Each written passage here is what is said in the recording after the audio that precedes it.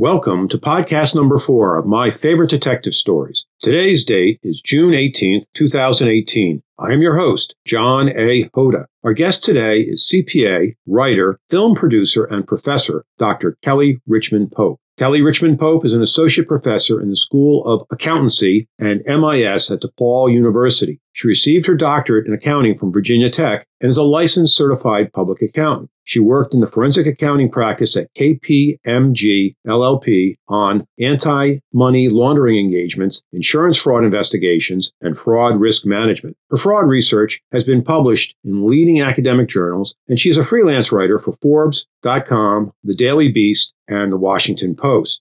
She began filming her documentary, All the Queen's Horses, shortly after the 2012 arrest of Rita Crundwell of Dixon, Illinois. Kelly has appeared on Inside Edition and Discovery ID's docudrama Forbidden as a subject matter expert discussing the Crundwell case, where a small town city comptroller was accused of stealing $53 million, or about $37,000 a day, from the town. All the Queen's Horses was a 2014 finalist for the Tribeca Film Institute grant and is available online now. It is my pleasure to introduce Kelly Richmond Pope.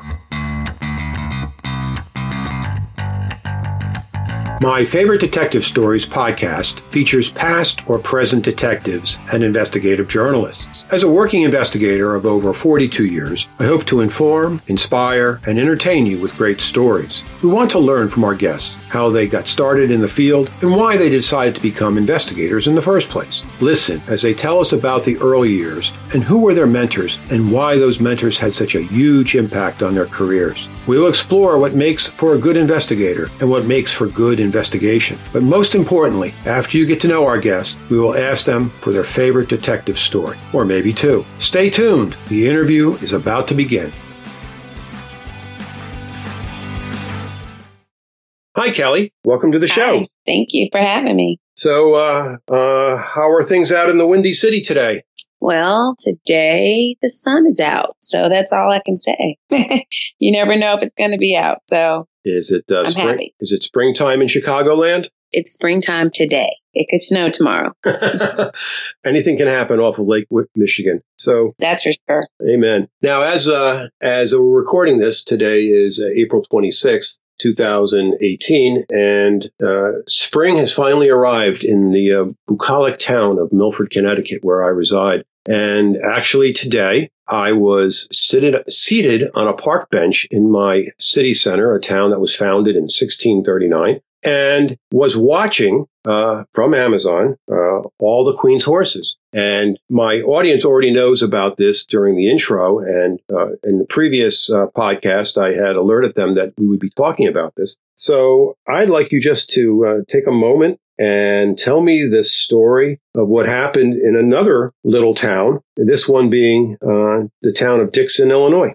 Well, their city comptroller, a very trusted employee, embezzled $53 million over 20 years, and no one knew it. So she did this in plain sight. And in one sentence, I can tell you what that 71 minutes is trying to uncover and answer for the viewer. Because the question that should be burning in your mind after you watch the film is, how does one person do something like this? And so that's the $53 million question, like we like to call it. Okay. And not the $64,000 question, but the $53 million. That's a staggering amount of money. How long did the fraud go on for? The fraud went on for over 20 years. It was undiscovered. So pretty long time. And during that time period, from what I understand, was it a I don't want to use it as a Jekyll and Hyde experience, but was the comptroller acting like a small town city comptroller during the daytime and during the week, and then had a different persona nights and weekends? Sure. So she was, Rita Crundwell was one of the number one quarter horse breeders in the country. So she lived a double life, this hardworking, trusted employee by day and this lavish, extravagant horse trainer breeder by night. And so the two worlds didn't communicate. So it's easy for her to live this double life for a very long time. And that's just astounding. Now, I'm not in a horse community. and I hear about the Kentucky Derby every year, and I hear who wins it. But what is a quarter horse trainer? What's the end goal of a quarter horse trainer? What's the whole thing behind that? Because it sounded like it became a big, huge business for her. I think the end goal is just to show your horse. So it's just showing a really strong, well-bred horse. It's like the horse itself is your trophy. So the end goal is just to prance around in this ring and show that you bred the finest horse. Very similar to what you see at dog shows, because, you're just really showing off the dog. They're not really showing you any agility or any innate qualities that they have. You're just really looking to see how nice their teeth look and how beautiful their coats are or how they walk or prance. So very similar to the horse industry. But not these horses weren't. She wasn't in this to produce winners of the Kentucky Derby. This wasn't for speed or stud service. This was for a show. Yes, this is definitely for show. Okay. A little known world for me, honestly. But I guess for her, it was her life and something that she aspired to and got a lot of happiness out of. What attracted you to investigate this story, and why did you choose to use a documentary film format to share your investigation? Well, one of the things that attracted me was just the sheer amount of money that was stolen, the number of years that it went on. And I think that documentary filmmaking is a very important format for people to learn information from. So I didn't want to sensationalize it by turning it into a feature film where I'm hiring actors. I wanted to keep the seriousness of the issue at hand. So I thought the documentary filmmaking format would lend itself to that the best. And had you been a documentary filmmaker before this? I apologize if I should know this. I had done a documentary before called Crossing the Line, Ordinary People Committing Extraordinary Crimes, and enjoyed that process. So thought, maybe it'd be good to try this again and talk about it this way. And how many hats did you wear for this production of All the Queen's Horses? I was the director and the producer. And I guess you were also the interviewer on the other side of the camera? Yep. So, mm-hmm. And there were times when we could hear your voice asking questions, and then you did voiceovers during some of the graphics to show how the scam worked and how it compared with, I believe, another scam, the one in D.C., which was only $48 million.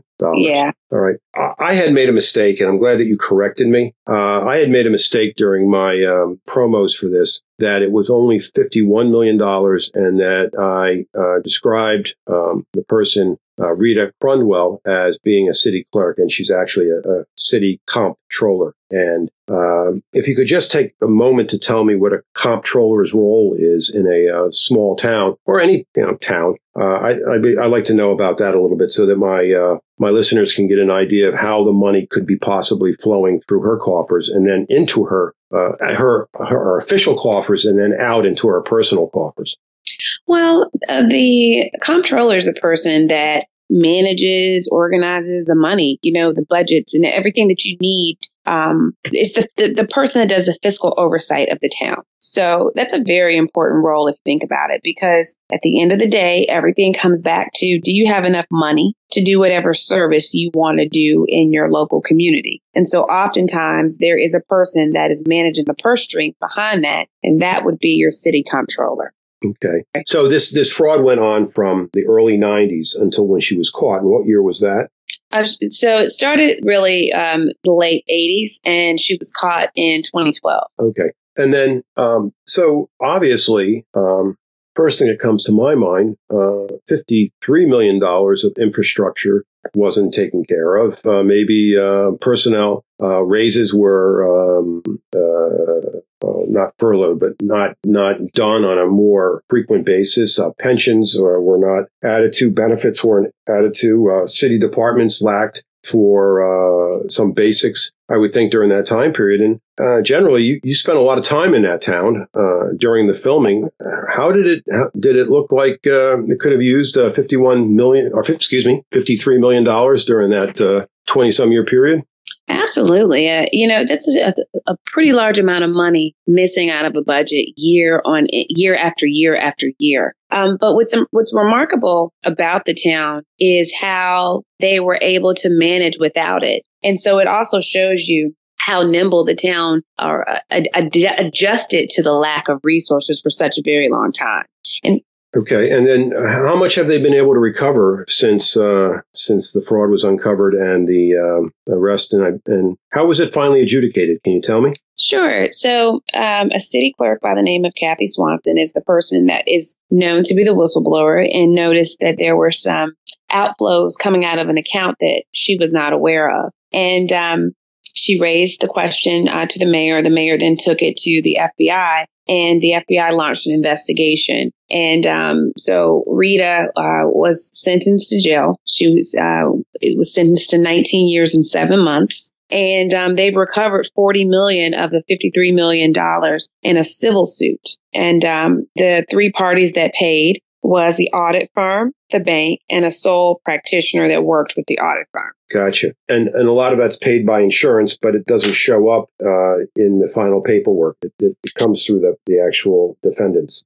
Sure. So, I'm sure there were insurance policies that footed the bill, but to the average person, we just know that what the recovery amount was. But what actually happens, and the reason why we should care and not think that the insurance just handled it all, right, is because when insurance pays out, the increase in premiums are passed over to the consumer. So, I think it's something that we should all care and pay attention to when this happens. Oh, no, I understand that. And part of my discussion with you before we got on to the actual podcast was that for many years I had been an insurance fraud investigator. And during that time period, I had been and still am a certified fraud examiner and a member of the Association of Certified Fraud Examiners. And for me, knowing that the cost of fraud gets passed out amongst the population, either through increased taxes or increased insurance premiums or both,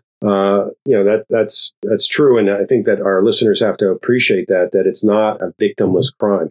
Oh, no. Not at all. So, and how much were they able to recover from Miss Rita? Well, Rita, after selling her assets and real estate, personal assets, they were able to recover $10 million. But she still owes $96 million to the city of Dixon because she was penalized for just being a bad person, stealing the money. So she had a judgment a judgment placed on her in the amount of an additional $53.7 million. So 53.7 plus 53.7 minus the 10 that they received from her personal assets leaves her with about $96 million. Oh, that's a little bit of coin, that's for sure. That's mind-boggling. But hey, that's the game she decided to play. Absolutely. Yeah. That's the game she decided to play. Now, there was an opportunity for you, many opportunities for you to interview her. And during the film, I noticed that there was some news reporters putting microphones in front of her face. Tell me about your decision or how it came to be that she was not a subject of the interview in this documentary.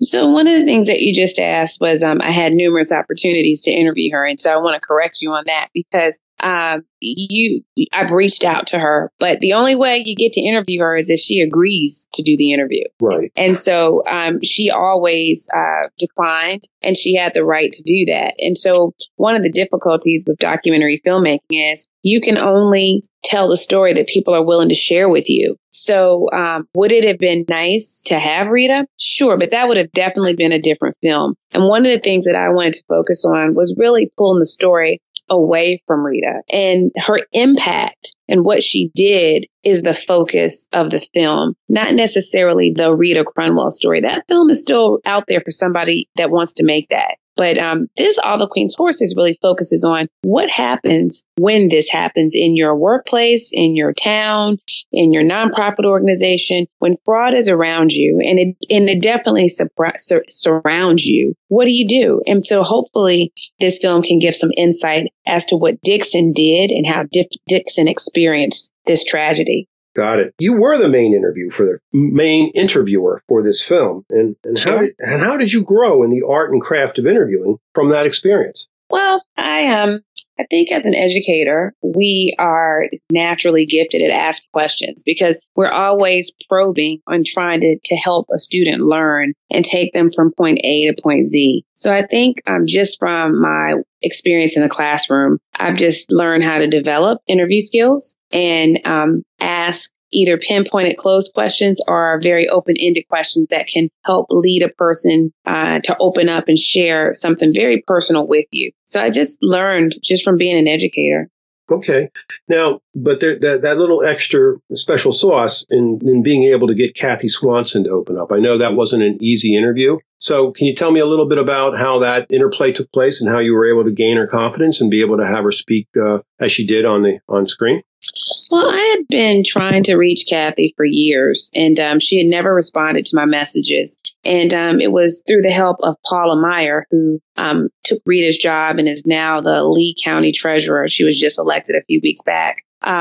She actually made the connection for me to talk with Kathy. And I just let Kathy know how important her role was and that people could really learn from her. And after about a 15, 20-minute conversation, she agreed. And so that's how that started. And Kathy really was an integral part of the film because once you get beyond the question of how did the fraud happen, the next main question is, well, who discovered it? And that's always a really big deal. And so I knew that Kathy's interview would be important. Right. I do interviews on the street. I talk to people. I knock on their doors. I talk to them. I'm a guy standing on their doorstep. I've got a notebook in my hand, and I'm asking them questions about something they might have witnessed or been a party to or something where I need to gather information. That's my world. But I do not have, when I'm standing there, I do not have somebody standing there with a boom mic over my head, right? Or a camera behind me while I'm knocking on their door talking to them. So I thought that my question to you was, being a documentarian and a person asking interviews, how did the presence of the boom mic and the camera equipment, impact on your questioning? Did it chill your questioning? Did it cause people to get nervous? Was it something that you had to spend more time with them before they could would feel relaxed on camera? These are just questions I'm posing to you. Oh no, I don't think it never created an obstacle at all. I think that if you ask a good question and if you're clear and if you feel comfortable, then people often feel comfortable with you. And so that's sort of always been my approach. So I never had a problem. The camera and the boom mic and the presence of the equipment never seemed to make people nervous. But I think that I really tried to do my best to make them feel comfortable. And in this case, it's a documentary. Okay, I'm not getting the syllables on the sense on the right syllables. It's a documentary. Can you say it? Documentary? Yep, there you go. And I'm the one getting tongue-tied here. But anyway, so there is no second takes. This is what they say, and this is how you go about it. And maybe you just want to make sure you get the sound levels right and the picture's good, and that's about it, and you roll. Right. Yeah. So then there was the talking with the FBI. Now that I'm sure that's a whole totally different dynamic than it was dealing with the woman that uncovered the fraud. Tell me a little bit of how that came to be and how you were able to get them on camera. Well, it was at a holiday party that I just let them know that, I really needed their assistance. They were integral in the investigation and their voice was definitely missing. And I would really appreciate if they would consider doing the interview. And after a few weeks, the request was actually granted. And that's how that happened. And I'm really glad because I think that they offered a piece that was very, very important to just the understanding of the evolution of the investigation. Okay. And it sounds to me that in both Swanson and the FBI's interviews, that you had to be persistent but pleasant. Is that a nice combination? Am I portraying that correctly? Yeah, I would agree with that. Yeah, and it's not, they didn't want to talk to me and that's that. That doesn't work. I know that when I'm for my listeners' benefit, that there's times that you can go back and talk to people and you can ask them again and again, but you have to do it as I said, persistently but pleasantly, and hoping that they'll come to see why you need to get the information that you need. So One of the harder questions I ask my guests when they're with me is, what, in your opinion, do you think makes the difference between a good investigator or a good interviewer and great interviewing or great investigation? Is that something that you feel comfortable tackling? Sure. I think a great investigator is a person that has an inquisitive mind, and you have to leave your personal biases at the door. You can't go into a situation thinking that you already know the answer, but you have to be open to allow the interviewee to take you on whatever journey they want to take you on. And hopefully it's the truth, but sometimes it's just important to let them talk and share. And I think that's what makes a good interview. In terms of an investigation, I think that your ability to not fall victim to your own just personal beliefs or personal experience is the best thing. I think fraud investigators can sometimes feel like they know everything. And so sometimes, it might hinder you to find out some facts that could be just staring you in the face. So I think looking at every investigation like a brand new investigation and trying not to bring too much of your outside experience in to allow you to see the newness and the uniqueness that a case can show you. Another thing, too, is the preparation that goes in before you even start the interview. And I think you just touched upon that a little bit as more of a comprehensive review of what the investigator's skill sets are. But I think preparation so that you don't have a bias ahead of time, that you can be open to other ideas, but you know your case, or you know your situation well enough that you can be flexible to hear alternate explanations as to what's going on. Is that a fair assumption? It's a very fair assumption. Okay. So the question is, how can my listeners learn more about the movie, All the Queen's Horses? Well, All the Queen's Horses is currently available on iTunes, Amazon, Google Play, Amazon Prime Video, Google Play, DirecTV, Dish.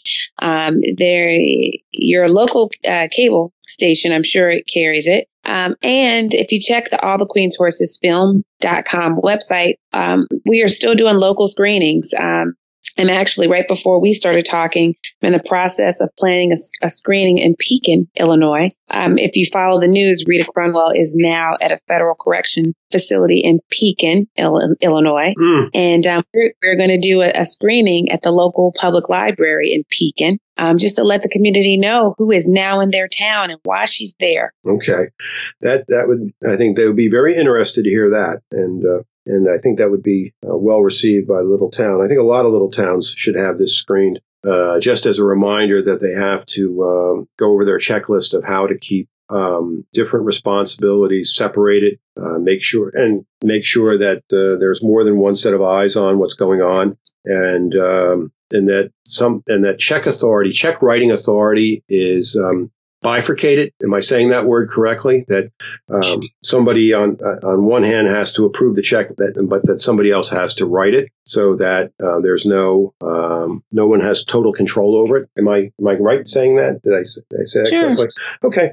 It goes back to my high school accounting days. That's been a while, so I just wanted to make sure I was. And also, some of the things that I read in the ACFE bulletin, fraud bulletin that comes out every month. So, what are you working on these days? Well, I'm trying to do some interviews. There's a person in my hometown in Durham, North Carolina, that has been convicted of falsifying tax returns for clients. So I'm trying to see if I can set up an interview with her to understand her case more. And I'm just finishing up a case that I did with a former colleague of mine who is being sentenced for mortgage fraud on Thursday, this coming Thursday, May 5th. And then I have 6 banker's boxes in my university office from a church fraud investigation that I'm retracing the steps of a treasurer who embezzled $150,000 from the church and actually shut the church down. So those are the things I'm working on right now. That's very ambitious, I got to tell you. That's a lot of work. Kelly, how can my audience reach out to you if you'd like to receive queries? Sure. Well, my email is easy to remember. It's Kelly, Kelly, at heliosdigital.com.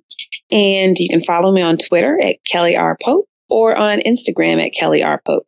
That's great. And for the email, can you spell the Helios for me? Because that's kind of a foreign word to me. I apologize. Sure. It's HELIOS, digital, DIGITAL.com.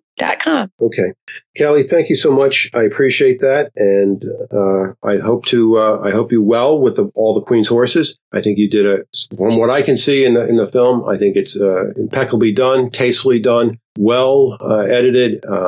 Everything comes together very well, and I think it should be required watching in any accountancy ethics course or in any fraud examiner's class as well. So that's just my 2 cents as your humble investigator. So thank you so much. Thank you. Thank you for listening. I hope that I've earned your interest and your time. Please leave any comments on the website, www.johnhoda.com. That's JOHNHODA.com. Our next podcast guest will be Rich Robertson. Rich Robertson has had 2 successful careers. First, as an investigative journalist and a TV investigative reporter for 28 years. He was the editor of 3 Arizona Republic investigative projects that were finalists for Pulitzer Prizes. He was also an Emmy award-winning investigative reporter for KPHO TV, Channel 5, and KPNX TV, Channel 12. For the past 18 years, Rich is a licensed private investigator. He is the owner of R3 Investigations in Arizona. He is a certified legal investigator, one of only 74 in the world.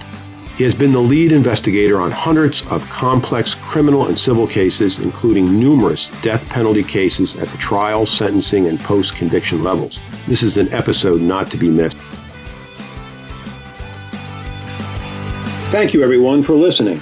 If you enjoyed this podcast and would like to hear other great detective stories, please go to the website and click on our podcast page. There you'll find the backlink. Now, you're probably asking, John, what about your own stories? Do you have any? Sure enough, I do, and they are available to you free as a download right to your inbox. I have 8 short stories and 8 vignettes in a book titled Mugshots, My Favorite Detective Stories. Now, here's my ask. If you were either informed, inspired, or entertained by stories today, don't be bashful. Share this link with your friend. Better still, go to the iTunes website and leave a review. It's the best way to grow the circle around our campfire. If you have any questions, please contact me through the website, www.johnhoda.com, JOHNHODA.com. Thanks so much, and have a great day.